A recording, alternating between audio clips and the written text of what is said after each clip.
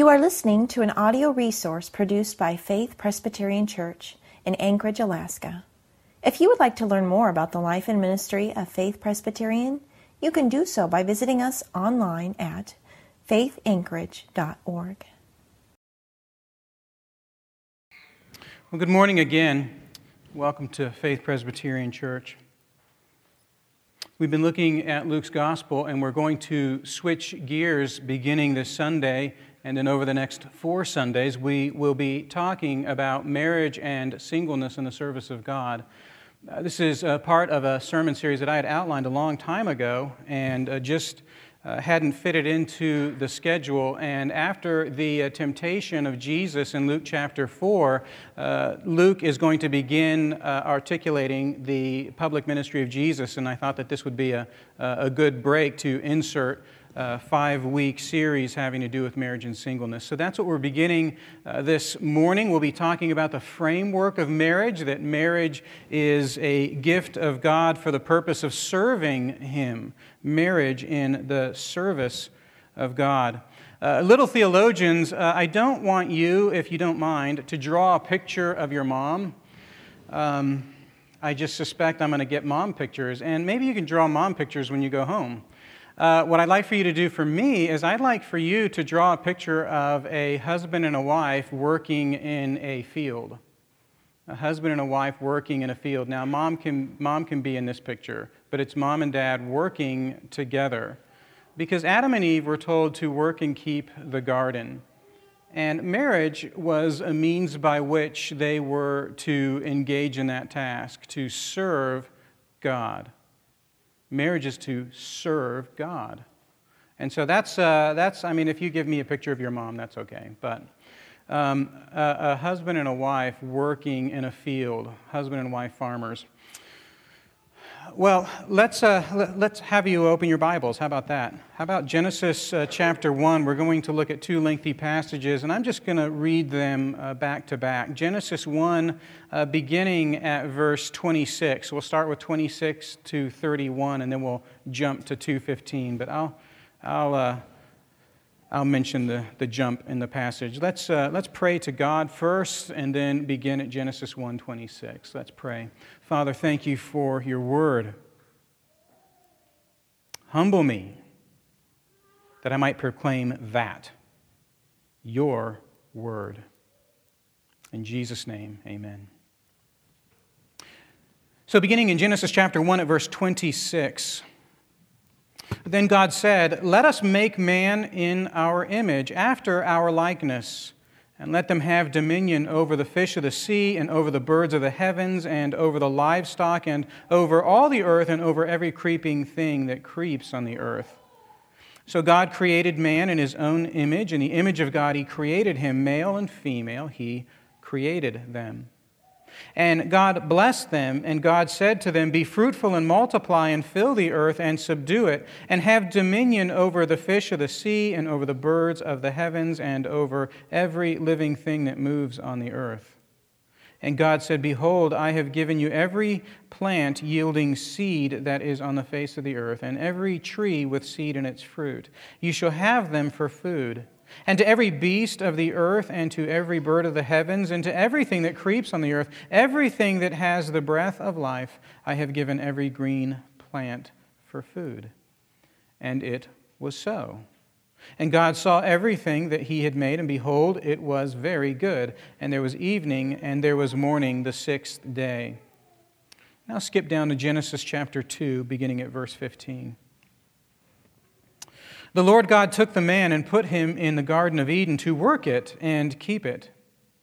And the Lord God commanded the man, saying, 'You may surely eat of every tree of the garden, but of the tree of the knowledge of good and evil you shall not eat, for in the day that you eat of it you shall surely die.' Then the Lord God said, 'It is not good that the man should be alone. I will make him a helper fit for him.' Now out of the ground the Lord God had formed every beast of the field and every bird of the heavens, and brought them to the man to see what he would call them.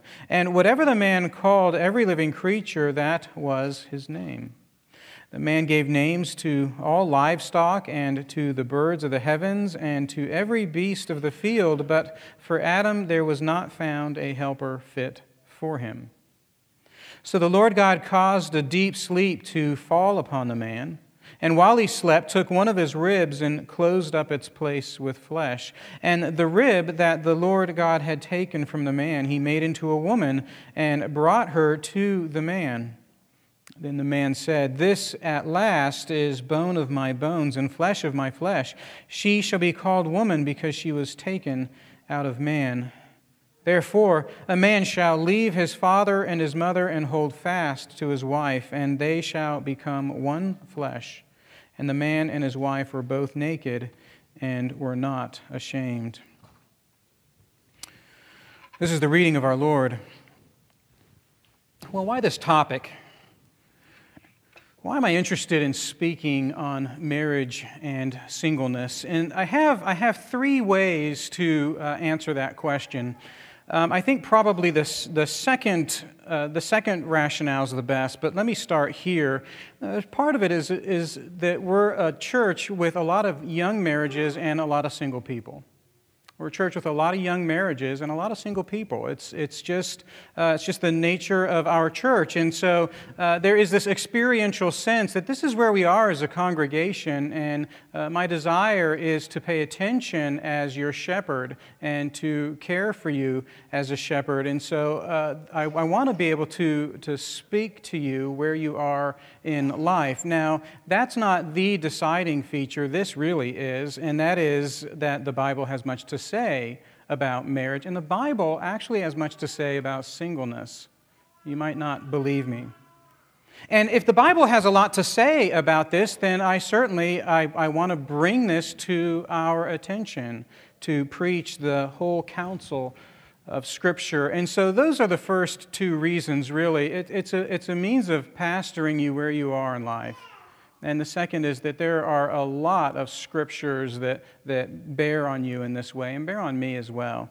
And then there's a third reason, and I have to insist to you that it really is the third reason. In our nation in particular, but not just our nation, it would seem that the courts are in the process of redefining what we actually are taught in Scripture about marriage. It would seem as though there are decision-making powers in court right now, when we should get results sometime next month, that there's a process of redefining what marriage is. And so the state had at one time codified laws describing something that was already there, the institution of marriage, and it seems as though we're turning a page culturally, and that the lawmakers in our land are no longer asserting that which was already there, but actually going backwards and redefining what they had initially asserted. And so that presents potentially a very painful situation for Christians. And so I know that that's here. It's more than just in the background, but all three of those reasons play into why we're talking about marriage and singleness. And what I want us to do right now, just for this morning, is I want us to think about marriage in the service of God. Marriage in the service of God. And we're going to go backwards and look at Genesis 1 and 2 and begin to build a notion of the framework, or perhaps even the origins of marriage. What exactly is marriage? Jesus and Paul both go to Genesis 2 looking for answers regarding how marriage ought to be dealt with in their own age. First century men looking back to Genesis 2 to discern what exactly marriage is. And we're going to look at two of these scriptures to discern the origin or the framework of marriage. And I just want you to hear me say that what we get in Genesis 1 and 2 is that marriage exists for the service of God. It exists for His service. And I'll say this more pointedly later, but marriage doesn't exist for the service of those who are married. It just doesn't. It exists for God's purpose, for God's glory. And it's so hard for us to think that something so personal, right? What are your big decisions in life? Buying a house, buying a car, and selecting your mate. Right? These are all real personal things, and surely the Bible has nothing to say about what kind of car I buy or what kind of house I buy. and certainly not what kind of person I find happiness with. And yet, that's not the issue, is it? God actually has a profound opinion about marriage, because marriage exists not for your happiness, not for your purposes, but for God.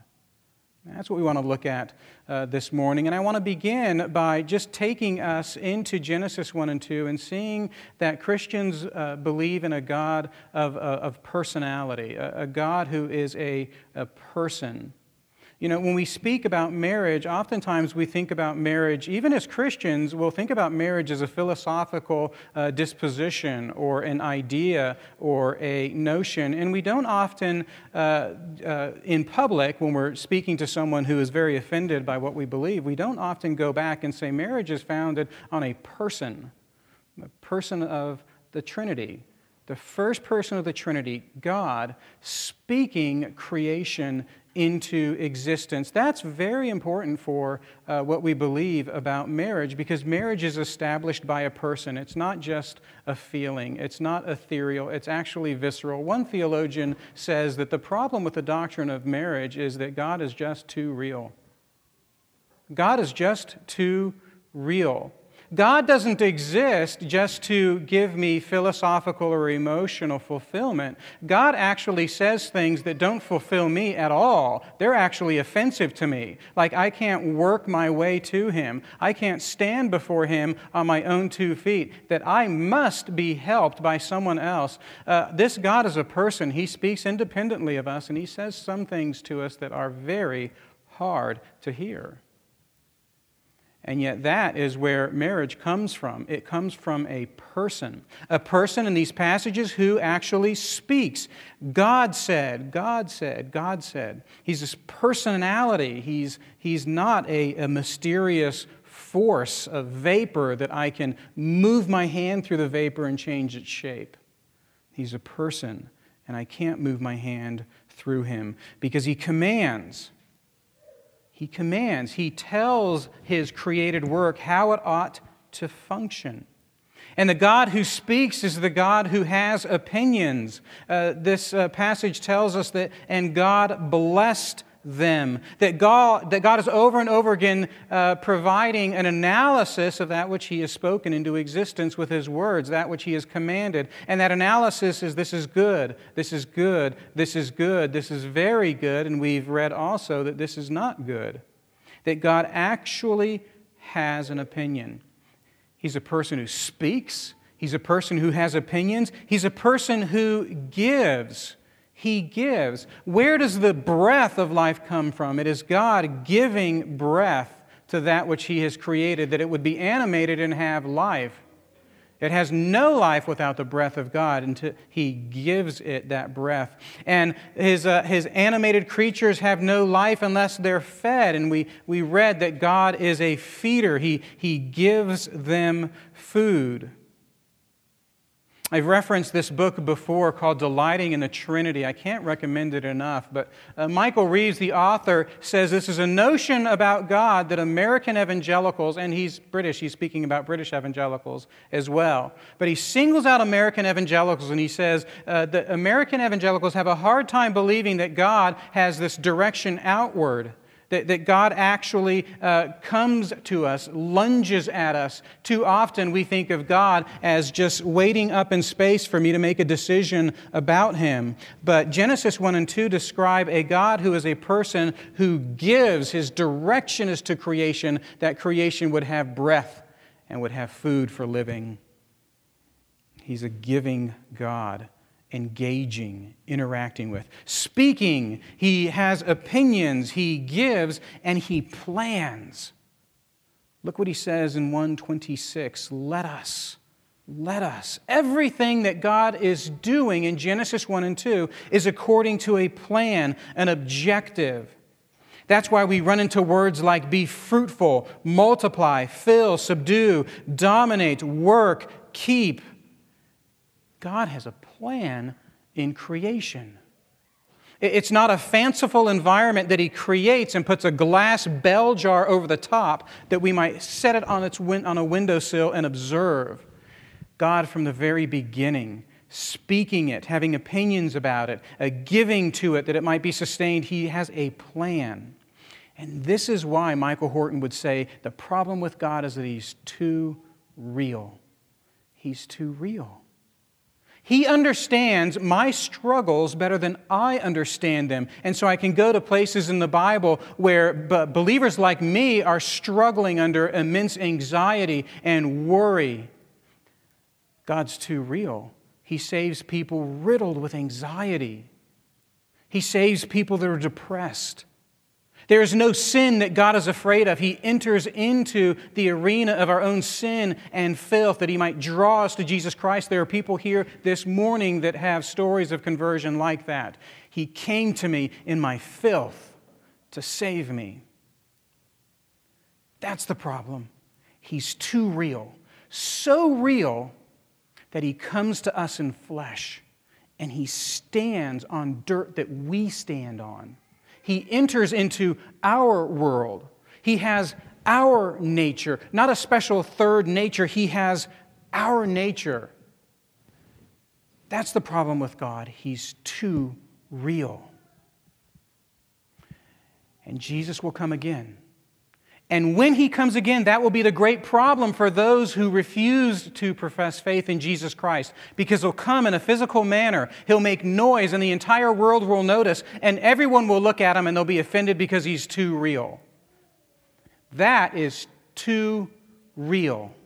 And the real Jesus comes to them, and His glory overcomes them.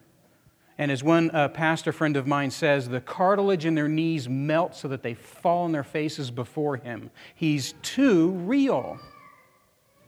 That's the character of God in creation. And that's where marriage comes from. It's the character of God actually speaking into creation, having opinions, giving, having a purpose, and actually equipping mankind for that he might be able to serve God in all that he thinks, says, and does. You see, when we think about creation, I imagine many of you are like me, that it's very easy to just kind of fashion in your mind this Garden of Eden as this wonderful, perfect environment, and it has kind of this Hollywood theatrical feel. And we begin to think, boy, if we could go back to that time where I could walk in that creation, wouldn't my life be happy? And almost always that happy life is about walking in the woods and doing whatever I please. Isn't that funny? If I could go back into that creation, oh, that would be so great. What would I do? I would study pine cones. I would study newts.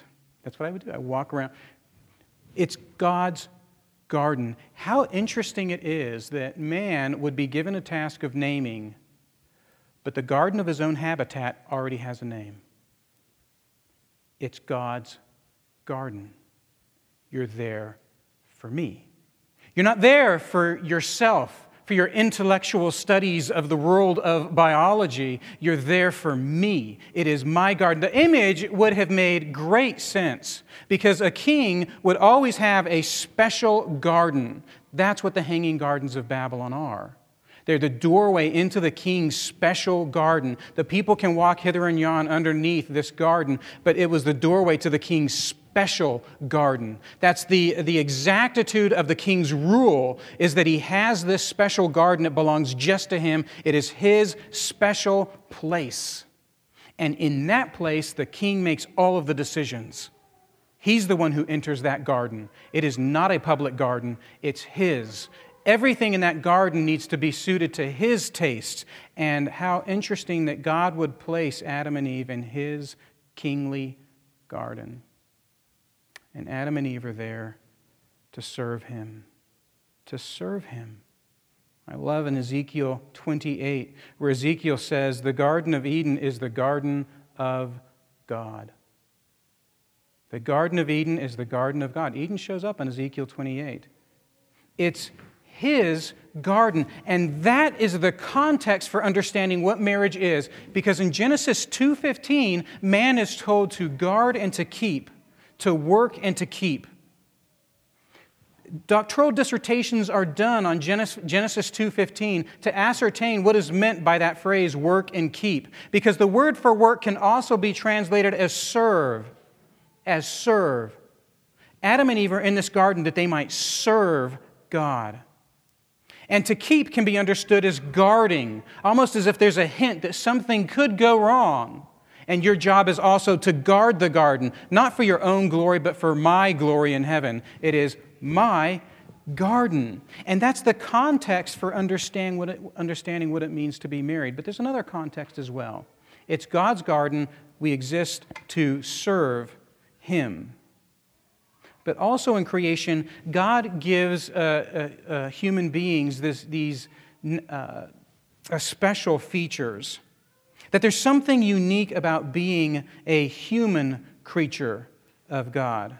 That this human creature is called to work, to serve, and to keep, but this human creature is given a special identity. And the identity is the very image and the likeness of the one who owns the garden. The one the man is called to serve is the one who has marked his own identity. He owns the man's identity. He owns the man's job description. And the man is given this identity. This man is given this great privilege that he is to make others who do exactly the same thing, that keep this garden. And so he is to multiply. He is to fill the earth with people just like him, the kind of people that serve the purposes of God. And God makes man dependent upon Him alone. That there would only be one who could receive praise, and that is God. If you look at Psalm 8, the psalmist talks about creation in terms of the amphitheater for the praise of God. The amphitheater of the praise of God. That's what's supposed to be happening because that's the identity that was given to man. It's part of being human. It's so ironic that modern debates about sexuality have to do with a person's identity. And yet we read in Genesis 1 and 2 that man's identity comes from God, and He is the only one who can assert what to do with that identity. How fascinating that this issue, that seems like it's only an issue of personal taste, goes right to the bedrock of the character of God in creation. It's almost like the debate is no longer just a small issue of opinions. The debate has gone nuclear all of a sudden. And now it's the identity of man that is being staged as the most important thing to fight for. And yet man has no identity unless it is given to him by God.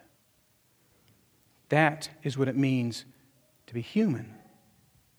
So man is created and he's placed in this garden. The garden is not his. All of his working, all of his guarding and keeping are to serve the glory of the one who owns the garden. That's what he's there for. God gives this man unique privileges, making him in His own image, marking his identity in such a way that man carries with him the mark of God, giving a man a privilege to participate in the seed of the future that will be other men like him. And man is given this great dependence upon God so that he would sing God's praises and never his praises, never the praises of his wife, and never the praises of creation, but the praises of God.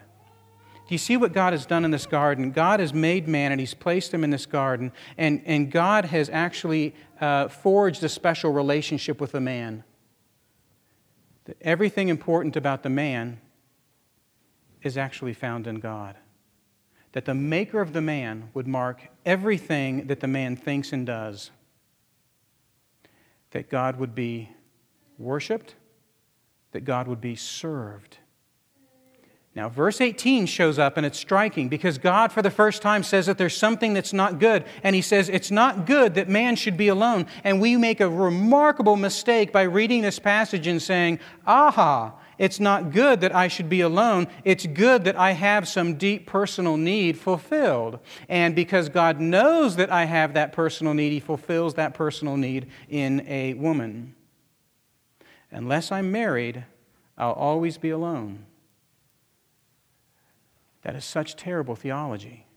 The entire context of Genesis 2 is that everything that we have, all of our work, everything about us is to serve God. Why then would we think that God has given me this other person, that this person might serve me?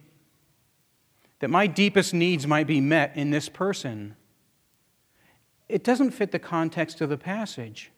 The other person is given not as a companion. There's a Hebrew word that would be great for Genesis 2:18. Is it 2:18? It's 2:24, isn't it? But the word's not companion. Look what it says. Therefore a man shall leave his father and mother and hold fast to his wife, and they shall become one flesh. Who is that person? That person is described as a helper. It is verse 18. It's a helper. It's not a companion. Why would man need a helper? Man needs a helper because he's there to serve God. The purpose of marriage is that God would be served. And Jesus and Paul, they go to Genesis 2:24 as shedding light on what exactly marriage is. And both Jesus and Paul understand that marriage isn't all about the personal satisfaction of one individual. Marriage is about service that is offered to God. That's the purpose of marriage. And that's why Adam and Eve are not ashamed. It's not that they're not ashamed because they have each other. It's not as much a picture of marriage as it is a picture of God's glory. They're not ashamed because they know who they're about. They're about God. I wonder if in Romans 1:16 and 17, when Paul admits that he's not ashamed of the gospel, is if he's thinking along the same lines. It's not that I'm not ashamed of the gospel because I intellectually understand it and I can articulate it more clearly than all of my friends. I'm not ashamed of the gospel because this is God's plan. This is God's authority. This is what He does. And they're not ashamed as husband and wife because they know who they serve. They're not ashamed because they know the purpose of their life. Now, if it's not physical pleasure, physical delight that man is given a wife, what is it? What is it?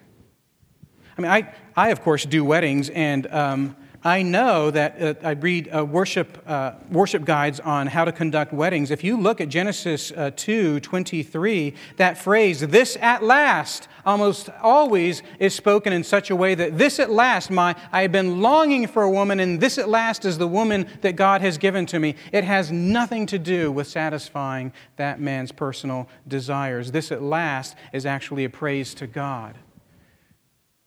It's a praise to God. This at last, a helper that God would be further glorified. It's very different. So if this companion, or if this helper is not going to be a companion, why? Why are there two of them together? And Tim Keller looks at this passage and he says, look, we are made to serve God together. There's no such thing as the rogue servant of God. God has made for Himself a plurality of people to serve Him. We are made to come together, and Tim Keller says, in supernatural friendships that God might be served in the fellowship of the church among Christians.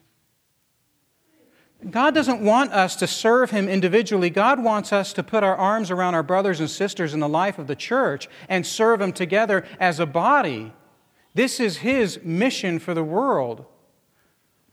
A body of believers who serve as ambassadors of Jesus, that the world might see that her own communities pale in comparison to the community of the church, that her own friendships pale in comparison to these friendships, that their friendships are more based on everyone gratifying each other's desires, but in the church, these people can actually consider everyone else more significant than them, and they can make their life's purpose to glorify God by lifting up their brothers and their sisters. And Keller, I think, is seeing something very important, because in this passage, we tend to make God's plan all about my personal romantic relationship with my wife.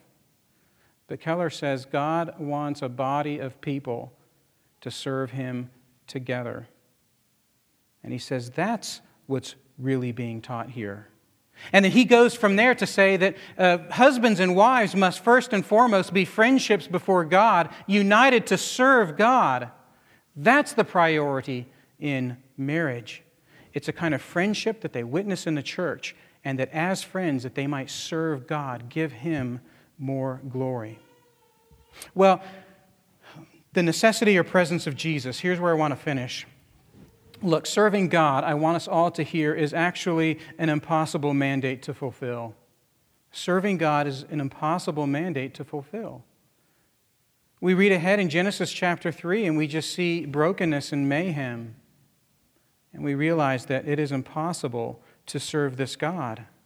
I'm polluted with sin. And it's not simply a matter of marriage being broken. Humanity is broken. Every friendship from this point out is broken. Every plurality of the people of God is a plurality of sin and brokenness. It's impossible to deliver this mandate. The message for those of you who are single is that it's foolish to think that I can serve God only if I'm married, or I long to be married that I might serve God. That's just foolishness, because being married doesn't guarantee service to God. It's impossible to serve God. We're all fallen and we're all broken. Marriage may not even be a shortcut for you to serve God. And the message for those of us who are married is that desire to have the perfect marriage is just foolishness. It's just foolishness. The great weakness of our marriages is that husbands and wives don't know how to confess their sin to one another. That's the great weakness of our marriages. Because we think that our marriages have to be perfect, and if I can't make it perfect, then I'm going to broadcast my marriage in such a way that it looks perfect. But serving God is impossible.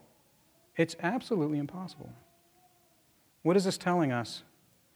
Well, it's telling us that there is such a thing as singleness. There is such a thing as a married life. But there's no such thing as a Christian who is not married. And here's what I mean by that. The service that we have before God is actually a service of Jesus to us. Because when Jesus comes to us, and we'll look at this next week, He calls us His bride. He calls us His bride. So if you're single and you desire to be married so that you'll finally be able to serve God, you're already married. The problem's deeper than that. You're already married. And your need is to come closer to Christ Jesus in sanctification. And the message for those of you who are married, if your spiritual life together is not directed towards God, as a married couple, that marriage is in great danger. Because you're married that you might be able to serve this God, and if this God doesn't enter into your conversations around the table, if this God isn't a front and center of your parenting, if this God isn't held up as you confess your sins in Christ to one another, you're just in terrible danger. Because that's what marriage is for. It's to serve God.